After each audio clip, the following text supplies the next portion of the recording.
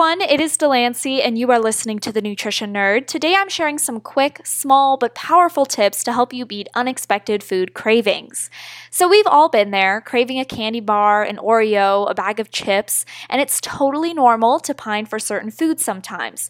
But what we choose to do with those cravings is what really matters in the long run.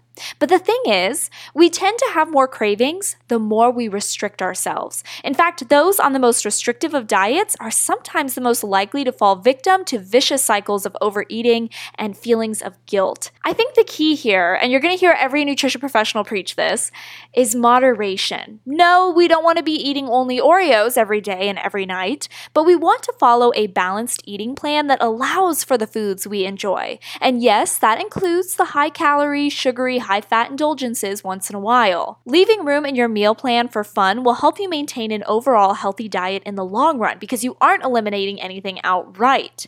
But in the event you want to limit falling constant victim to cravings, here are some more tips from the Academy of Nutrition and Dietetics. Tip number 1 is to schedule your snacks. Keeping portable, nutrient-dense snacks on you at all times prevents any chance of getting too ravenous and reaching for foods that fulfill easy cravings. Tip number 2 is to take a walk or to work on a hobby in times of cravings, because sometimes we aren't actually hungry, we're just bored.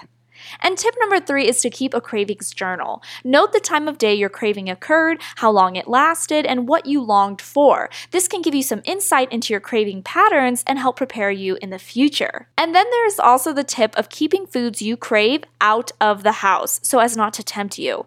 But I've also heard the recommendation to keep these foods on hand so you don't feel restricted.